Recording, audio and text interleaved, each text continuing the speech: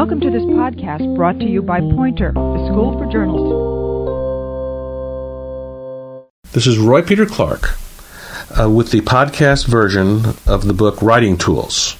Today we're talking about tool number 11, prefer the simple over the technical. Use shorter words, sentences, and paragraphs at the points of greatest complexity. Too often writers render complicated ideas with complicated prose, producing sentences such as the one I'm about to read from an editorial about state government. Here it is. To avert the all-too-common enactment of requirements without regard for their local costs and tax impact, however, the Commission recommends that statewide interests should be clearly identified on any proposed mandates, and that the state should partially reimburse local government for some state-imposed mandates and fully for those involving employee compensation, working conditions, and pensions. All crammed into a single sentence. The density of this passage has two possible explanations.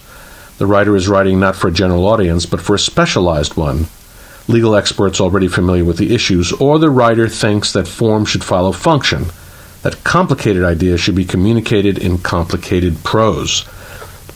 This writer needs the advice of writing coach Donald Murray, who argues that the reader benefits from shorter words and phrases and simpler sentences at the points of greatest complexity. What would happen if readers encountered this translation of the editorial? Quoting from my own revision, the state of New York often passes laws telling governments what to do. These laws have a name. They're called state mandates. On many occasions, these laws improve life for everyone in the state, but they come with a cost. Too often, the state doesn't consider the cost to local government or how much taxpayers will have to shell out. So we have an idea. The state should pay back local governments for some of these so-called mandates.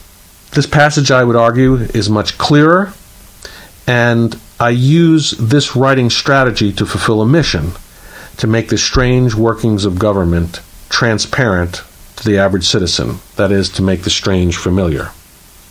Remember that clear prose is not just a product of sentence length and word choice. It derives from a sense of purpose, a determination to inform. What comes next is the hard work of reporting, research, and critical thinking.